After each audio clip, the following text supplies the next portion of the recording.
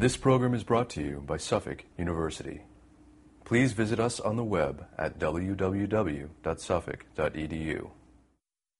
Hi, my name is Jennifer Wines, and I'm a third-year law student at Suffolk. And this past summer, I did an internship in London for 8 or 9 weeks. It was a really good experience, and the placement was at Four Stone Buildings, which is actually a chamber in London. And the way legal systems are set up in London is that you have solicitors' offices that are similar to the firms here in the States and barristers' chambers. And a barrister goes in front of a judge, and solicitors do not. So my internship was spent a lot of time in courts, watching different barristers go in front of judges, reading the materials beforehand, and then observing the presentation of the case to the court thereafter. So it was a really interesting experience because I had the advantage of going to court with attorneys in London, which was obviously a bit different than here in the U.S. A typical week would range, and if there was no barristers in the chambers going to court that week, I would be reading materials and sitting in on conference calls. And in terms of my professional goals, I did the internship to broaden my horizon and see how the law works in a foreign country, but a foreign country that's not so foreign considering it was a common law jurisdiction. The courses that helped me at Suffolk, I would have to say, would be corporations, international business transactions. Those would be the two primary courses that helped me. I think that's because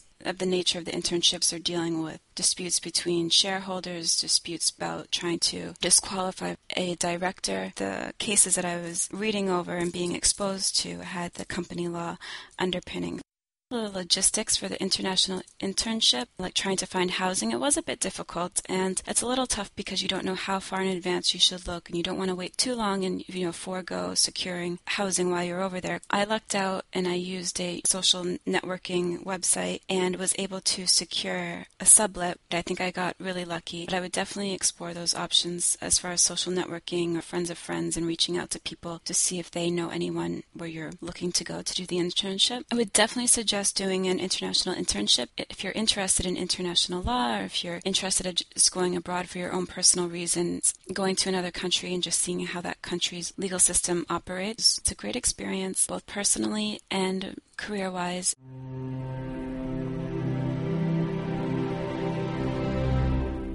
This program is brought to you by Suffolk University.